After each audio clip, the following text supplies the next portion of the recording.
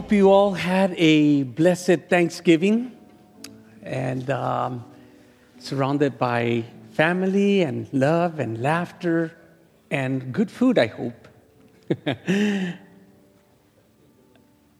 It was a very dark evening. Dinner was over. Jesus had just washed the feet of his disciples in that upper room and gave them a very powerful teaching on servant leadership. I love reading John chapter 13 because it shows us the second person of the Blessed Trinity. He, creator of all things. As we're gonna jump back into Colossians next Sunday, and took a towel and wrapped it around his waist and took a small bowl and began to wash the feet of his disciples. And just like Thanksgiving, it was Passover. They just had the Passover meal. And they were on their way towards Gethsemane. And the Gospels just tell us, and they sang a hymn. Some scholars believe that these were the Egyptian Hallels that we're reading right now currently, Psalm 113 through 118. And somewhere in that hymn that they were singing, possibly, we can't know for certain, but this was the custom of the especially Second Temple period that was practiced at that time. Possible that they might have sung this hymn of Psalm 117. So if you have your Bible, or if you are a little bit more technological and you have a phone or an iPad, and I want to invite you to open up the scripture to Psalm 117. And do me a favor, it's not going to be too long, but would you mind standing up with me and let's read the scripture together. And so, again, it's just 2 verses, and it states this way. Praise the Lord, all nations. Extol him, all peoples. For great is his steadfast love towards us, and his faithfulness of the Lord endures forever. Praise the Lord. Amen. Friends, you may be seated. This is the word of the Lord for us today. And again, what is a Hallel? A Hallel is just a hallelujah. What is a hallelujah? Which we know in simple English, or as some people say in layman's terms, praise the Lord. That's all it means. Praise the Lord. And this is a beautiful time to praise the Lord. This is a beautiful season for us to be reminded of why we praise the Lord. And the book of Psalms, all 150 chapters of it, are constant reminders to us and reason to praise the Lord. And so, some have called this the greatest and shortest of all 150 Psalms. 2 verses. 2 verses. However, when we read these 2 verses and we recite these verses and we incorporate them into song, because the Psalters are beautiful literary masterpieces, and that's what this is. In 2 verses, we get this masterpiece of praise. And again, it's just a constant reminder. And one scholar said it's not just a psalm of praise, but it's a very theological psalm. And my intention is that by the end of this teaching, we would appreciate it more, and we would walk away with the theological implications and pragmatic applications for our life, especially our life as believers in Jesus Christ. Something interesting about this psalm. It had a forward perspective to a promised Messiah that would come. And so when you read the Psalters, the whole 150 of them, they have this forward view of the cross, a fulfillment of God's steadfast love that we read in this psalm. And looking forward to it, many of the psalms have an eschatological tone or element to them, as this one does. And so we'd have to process that. Some understood this psalm to be, because it's so small in our English translations, that some, especially the Jewish translations, will put that psalm right in Psalm 116, either at the beginning of it or at the conclusion of it. Whatever the case, thank God that we have it in one chapter, 2 verses, as a bridge there between all of these Hallels to remind us of the reason to praise the Lord. Something else this psalm speaks to, and I mentioned it last week, and I just mentioned it a little bit ago. It's an Egyptian Hallel because it reminds us of the time that God delivered his people. He redeemed his people from slavery in the book of Exodus. And in fact, if you observe the book of Exodus, namely if you go down to Exodus 34, verse 6, listen to what the scripture says. The Lord passed before him, that is Moses, and proclaimed, the Lord, a God merciful and gracious, slow to anger, and abounding in steadfast love and faithfulness. Verse 7, keeping steadfast love for thousands, forgiving iniquity and transgression and sin.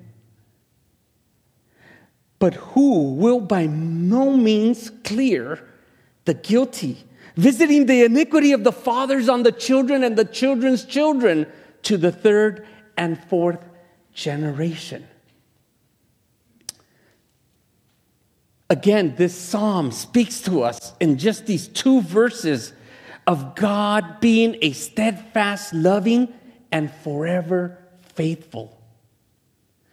God can do no other than love the world, even its sinful inhabitants. How's that for your theology?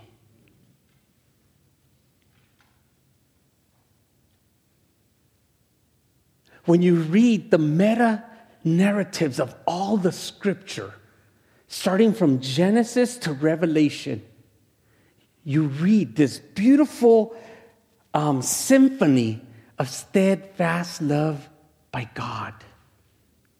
And so, as our dear beloved brother David spoke to us of Psalm 103, listen to the words of Psalm 103 echoing and affirming this melody, this tone in Psalm 103, verse 11.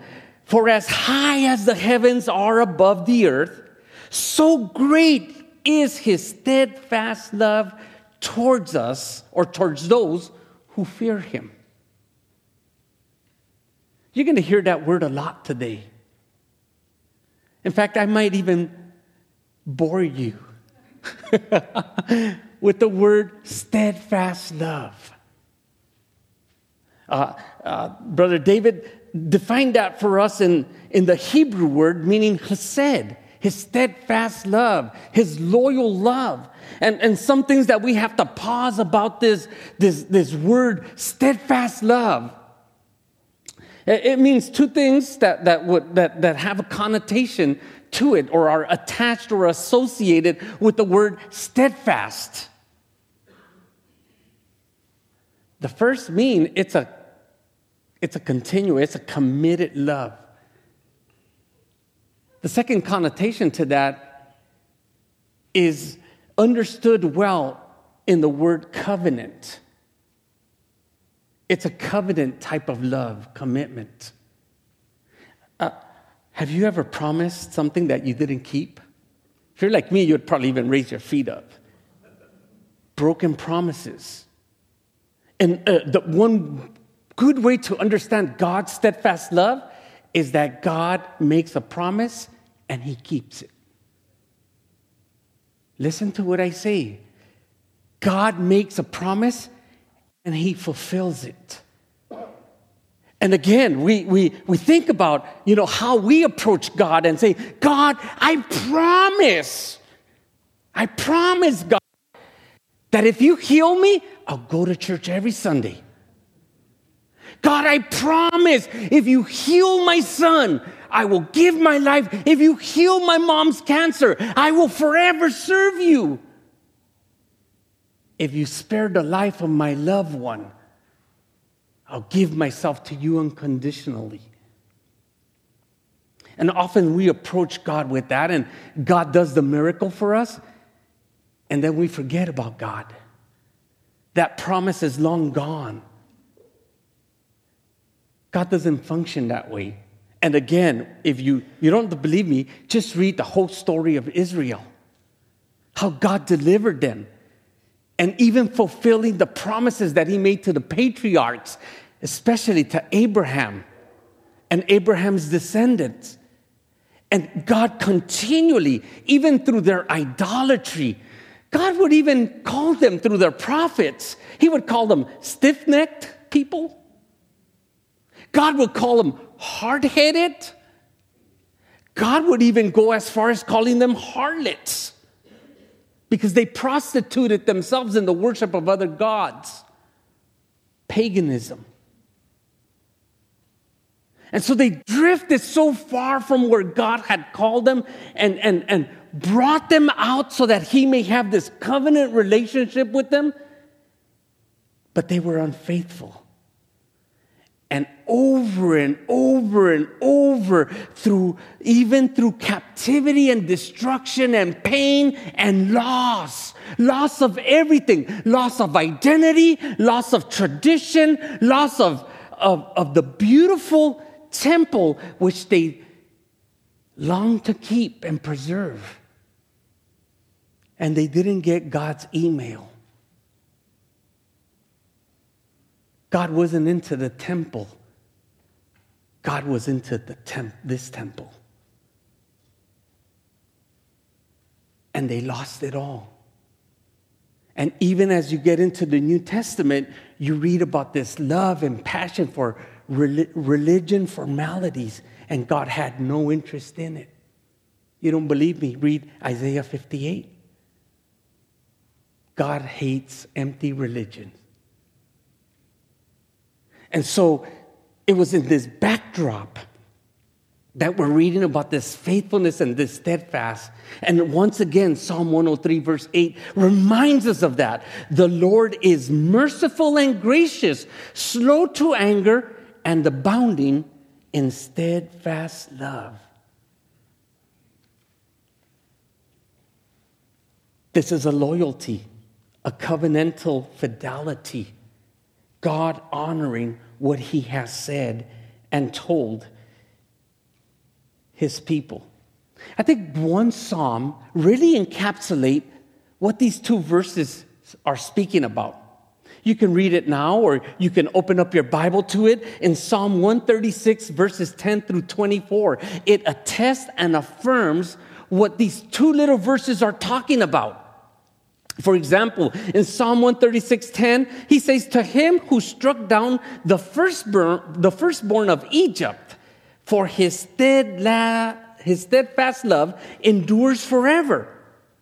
Verse 11, "And brought Israel out from among them, for his steadfast love endures forever." Verse 12, "With a strong hand and an outstretched arm, for his steadfast love endures forever." Verse 13, "Him who divided the Red Sea in two, for his steadfast love endures forever." Verse 14, "And made Israel pass through the midst of it, for his steadfast love endures forever. But overthrew Pharaoh and his host in the Red Sea, for his steadfast love endures forever." Verse 16, "To him who led his people through the wilderness, for his steadfast love endures forever." Verse 17, "To him who struck down great kings, for his steadfast love endures forever. Verse 18, and killed mighty kings, for his steadfast love endures forever. Verse 19, Sihon, king of the Amorites, for his steadfast love endures forever. And Og, king of Bashan, and for his steadfast love endures forever. And gave the land as a heritage, for his steadfast love endures forever. A heritage to Israel, his servant, for his steadfast love endures forever. Verse 23, it is he who remembered us in our low state, for his steadfast love endures. We should write a song about this, Caesar. Verse 24, and rescued us from our foes, for his steadfast love endures forever. Can you pick up the melody here? Can you listen to the melody of the Spirit speaking through his word? For God's steadfast love endures forever. Amen. Hallelujah. Praise the Lord. Gloria a Dios. Please don't ask me to recite that in any other language. Praise the Lord.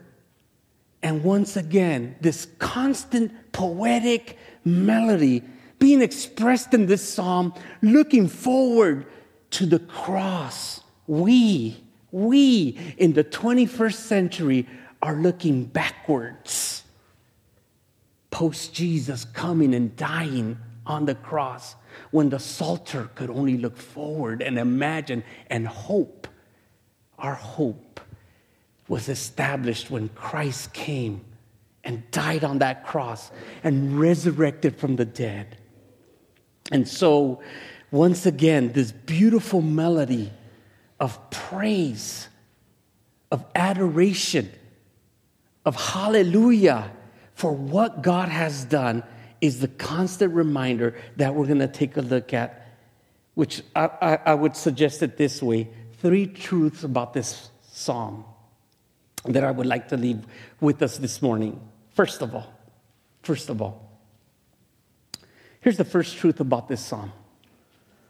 First thing I want you to take home is that God's enduring faithfulness is communicated through the good news of Jesus Christ. Did the good news exist in the Old Testament? It did. It did. This is why some people, when they're attempting to read the Holy Scriptures, stumble and don't understand because they read about an angry God. They read about the stories of the conquest of the book of Joshua, which you guys walked through it. And for whatever reason, we tend to look at more of the dramatic sides of the story, and we kind of forget, not in a neglectful way, but we forget, we tend to take for light God's steadfast love being written and reminded over and over and over and over. It's like a broken record, over, kind of like what we're doing in Colossians, over and over and over and over. Notice what this says, the first part of verse 1. Praise the Lord, all nations. Do you hear the universal tone to that statement? Not universalism here. I'm not talking about universal. That's a heresy. Listen to the universal tone. Praise the Lord, all nations. Which has led some scholars to believe that this is a very eschatological psalm. Because how's that going to happen in the reality of the world when the world is going to hell? When the world is dark, when the world is full of hate, when the world is full and shaky and dark and bleak and uncertain. How does the world come together in this admonition of praise, in this invitation to come and praise the Lord? Well, we're going to get to that at the end of this sermon. However, this, my friends, this is a beautiful, in one verse, but it's a beautiful reminder of what God promised Abraham in Genesis chapter 12, verse 2. And you might want to open up there, or you might just want to take a note, but this is what God told Abraham: and I will make of you a great nation. I will make of you a great nation, and I will bless you and make your name great so that you will be a blessing. How beautiful is that? God never intended his grace and his glory to be made known only to a Jewish nation. He always had in view all people groups. The eunuchs, the pagans, that they too had an opportunity, and he was going to use the apple of his eye. He was going to use the glory of a small, weak, insignificant nation called Israel so that he could show the world and display to the world that God doesn't need strength or numbers. He uses that which is rejected, forgotten, and weak, and he gives it a name. Israel was to be the glorious light of God's mercy and grace to the nations. And they lost it. They didn't capture it. And so once again, we are standing before this Psalms. Praise the Lord, all nations. Praise the Lord for his faithful covenant love. We're going to get to it. It kind of feels like this is somewhat disjointed here, but we're getting there. Track with me. So when we read this, once again, we're reminded of this covenant love. And perhaps somebody in the New Testament by the name of Paul, in his beautiful, wonderful discourse, theological letter of law versus grace, and it begins to unpack this type of theology for us.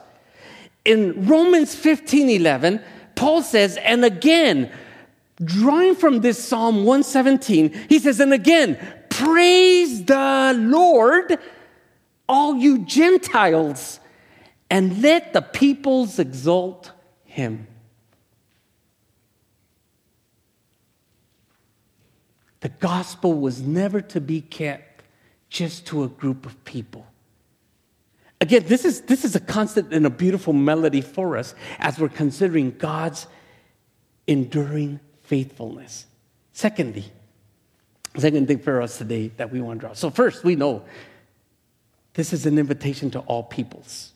Black, white, Latinos, Asians, yellow, brown. All peoples. Amen. God's enduring faithfulness is made known to the world through the church. Now, track with me here, because you're not going to find this. If you read that text, hey, Pastor, where did you pull out this, Pastor Pablo? I don't read it in the text. It's there. It's not there verbatim. But how do you think the world is going to know and see the light of the gospel, the light of God's enduring faithfulness? Who does God use right now? The church.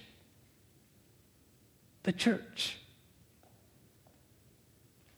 So God is, again, not that he hates or has abandoned Israel. No. Israel still has a special place in God's heart and a special purpose. But they too must come to believe in the word of the gospel. So now it's not a nation, it's a people group. It's a movement, it's a family. La familia.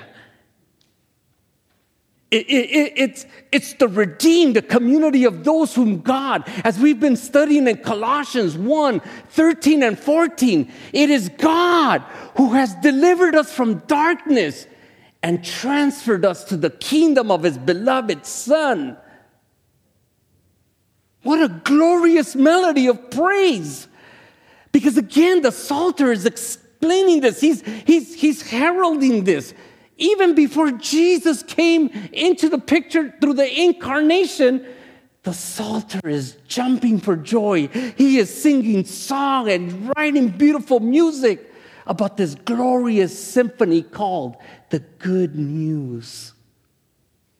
And so, this, in verse 2, it just unpacks it for us. For great is his steadfast love for us. My friends, when you think of Psalm 23, please don't think about it just in a funeral.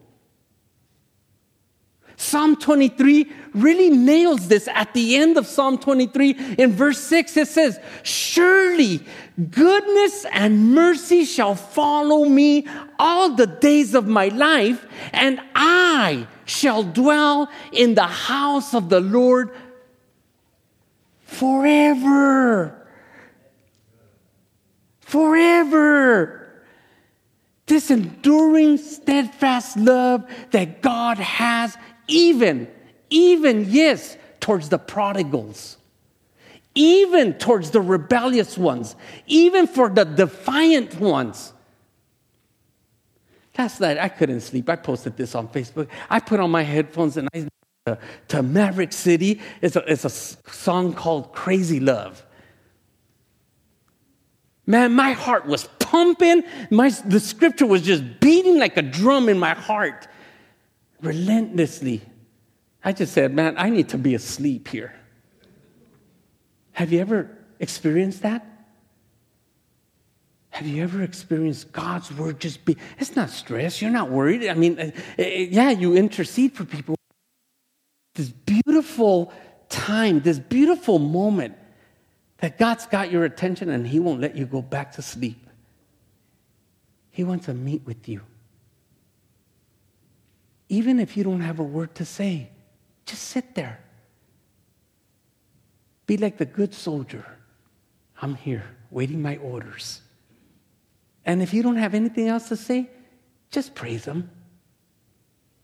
That's what the Psalter is saying. Praise the Lord. Praise the Lord, O my soul.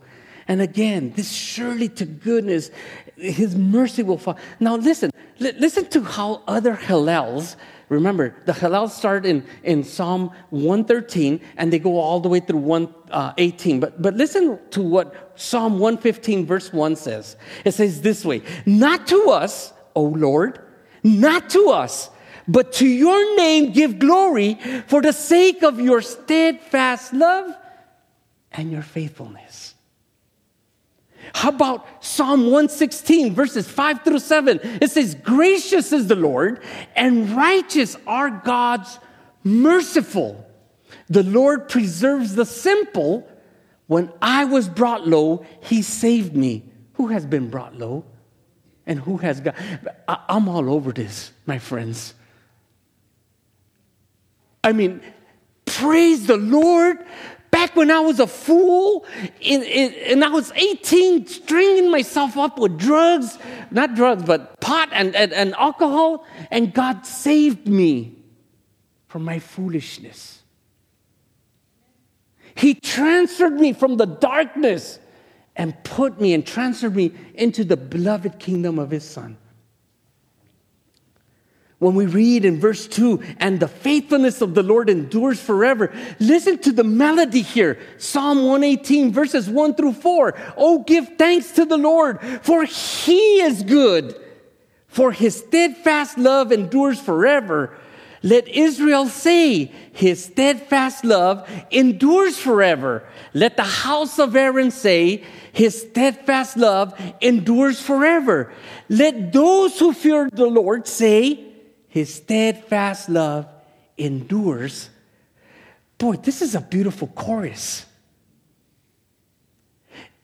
May I suggest something? This was a cultic chorus. This was done in ceremony.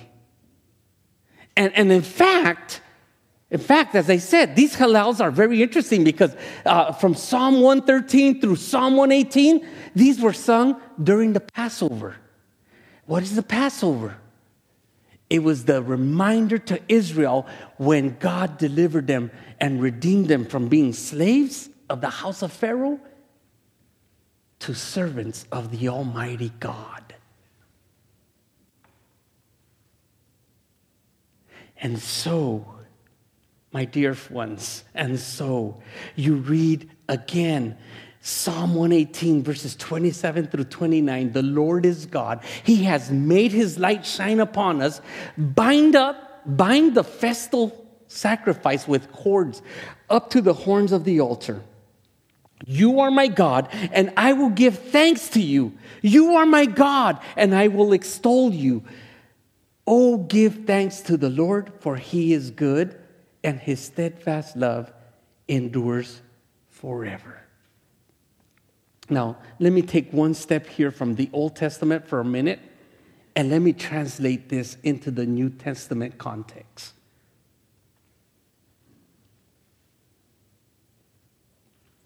Romans 5:20. Romans 5:20. Here it is how it applies to the church. Now, Paul says, now, the law came in to increase the trespass. Now, earlier you would read, Paul says, hey, if the law never told me not to do this, I would have never done that. But because the law said don't do this, I wanted to do that. Human nature. But listen to what he says. He says, now the law came to increase the trespass, but where sin increased, man, how many of you would agree that sin is so multiplied in our world today? But look, notice the melody of God's steadfast love. He says, but where sin increased, grace abound all the more.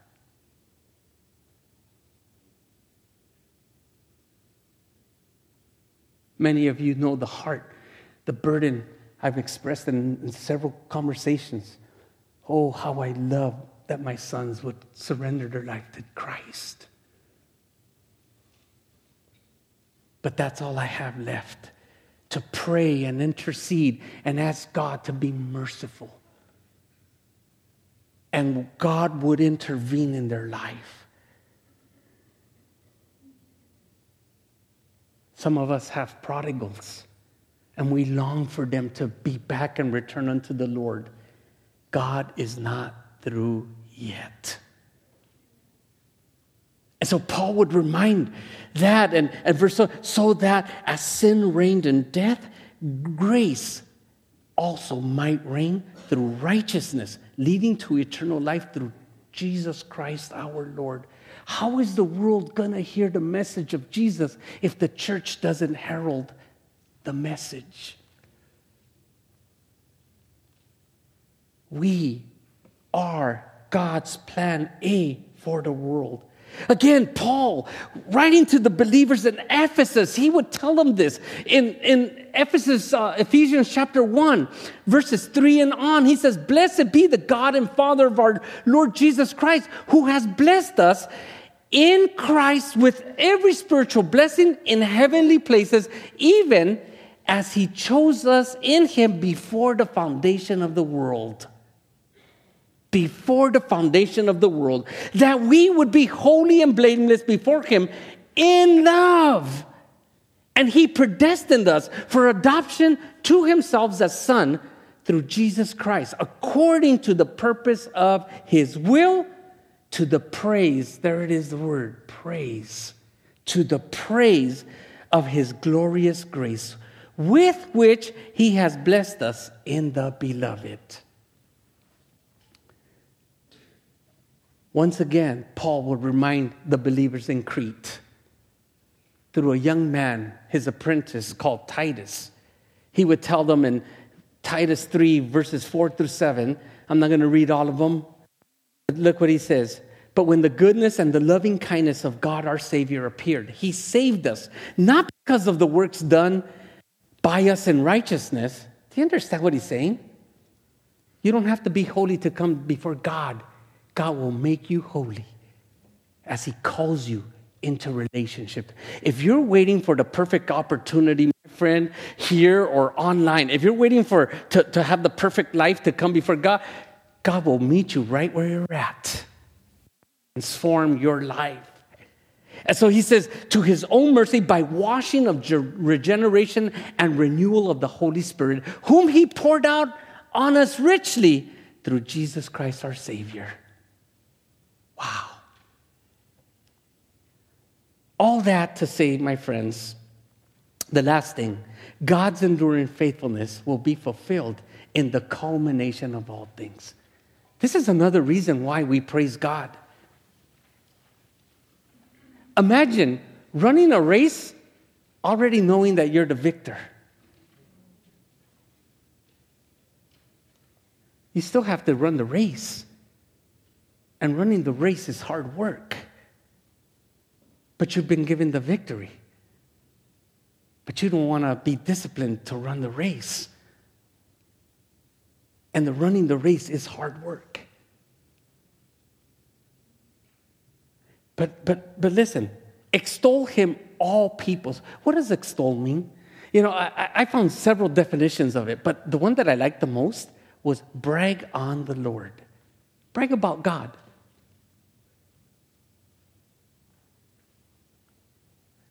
Kind of like the way I'm sorry, you Fresno Bulldog fans here. My apologies, my respects to you. But man, I saw an 80-yard touchdown by that Aztec, and I said, this game's over. 80 yards. My team's out of the competition too, so. But man, it's like, dude, did you see that? I was watching the Iowa State and the Kansas City Cougars, man. They went at it, and that was a slugfest, and it was snowing. Oh, you can imagine that. They were going back and forth. 77-yard touchdowns. Wow. I was like, yeah, that's awesome. Minus the snow. But man, that was awesome. That excitement, the passion, the joy. This is what it's getting at. And you know what?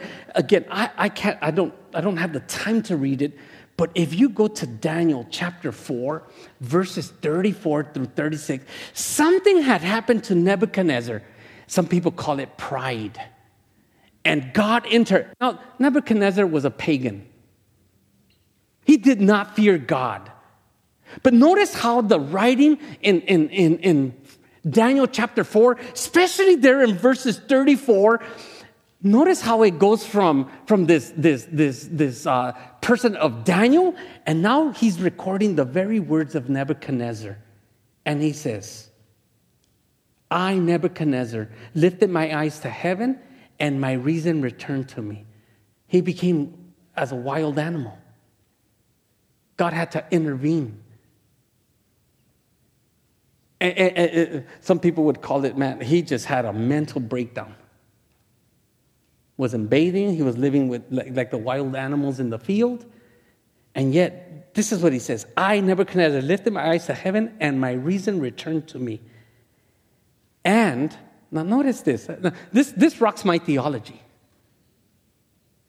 This rocks my theology. Because here you have a heathen and a pagan, and listen to what he says. And I blessed the Most High.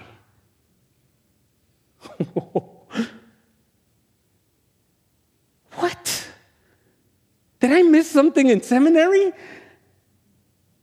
A pagan, that God intervened in his life and brought the man down to the ground, living like a savage. Yet he looked his eyes up to the heavens, and his reason returned to him. God healed him. And the very next words, I blessed the Most High and praised and honored him who lives forever. Wow. We all have a problem here. A pagan worshiping the Lord, praising him. And again, he says it in verse 37. Now I, Nebuchadnezzar, praise and extol and honor the King of heaven, for all his works are right and his ways are just, and those who walk in pride, he is able to humble. Wow. I'm going to go get my money back from seminary. Again, how does this happen? And again, when you read this Christological hymn in the New Testament, in Philippians 2, verses 10 and 11, and Paul is just unwrapping this Christological, theological hymn for the believers of Philippi. And he tells them the following: so that in the name of Jesus, listen to this carefully, every knee should bow in heaven and on earth and under the earth, and every tongue confess that Jesus Christ is Lord, to the glory of God the Father. My humble opinion is that some people will praise the Lord because they are so filled with gratitude and gratefulness, and some people will be coerced to kneel. Some people will be coerced to kneel and confess that Jesus Christ is Lord. I'd prefer giving and surrendering my life and praising him who is worthy of all worship, adoration, and might, and honor, and majesty. Notice that this included angels, this included human beings, this included even those who were dead in Hades. Wow. If you don't believe me, you're gonna really flip on how John really unpacked this praise, this cosmic praise, as some authors would call it. This cosmic praise in the heavenlies. Nobody can date it, but he gives us this glimpse of this glorious imagery of the throne room of God. And if you read Revelation chapter 5, verses 9 and on, verse 13, listen to this cosmic praise that took place in a multi-dimensional realm. Listen to it on your own. It says, and I heard every creature in heaven and on earth and under the earth and in the sea and all in them saying, to him who sits on the throne and to the Lamb be blessing and honor and glory and might forever and ever. What do we do with this, friends? What do we do with this, Caesar? Jam on that piano and let's praise the Lord.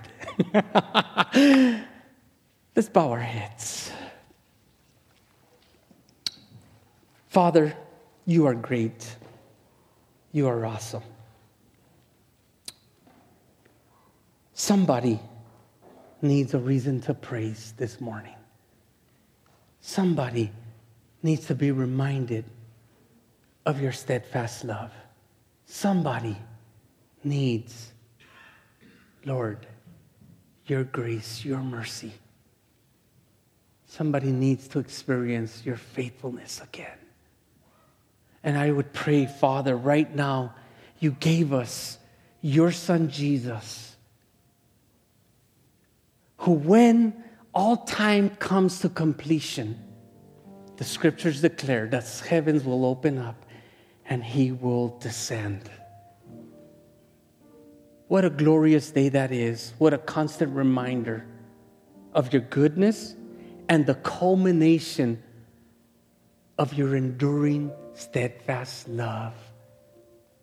Lord, thank you for Thanksgiving. It was great. And now we're turning to a season of Advent, of that reminder of how you came and took the form of flesh. And you were born just like any other child, except that you ended up in a manger. Lord, we would pray that if anyone here or online would call upon the name of the Lord, they would be saved. If they confessed it with their mouth and believe it in their heart. All of this to the praise of your name. And for us, Father, we would pray of your good love and your goodness once again being made known to us as this local expression of believers that we call Clovis Evangelical Free Church. We are not perfect, Lord. We are not perfect, but we are loved. Thank you. Thank you for your faithfulness, we pray in Jesus' name.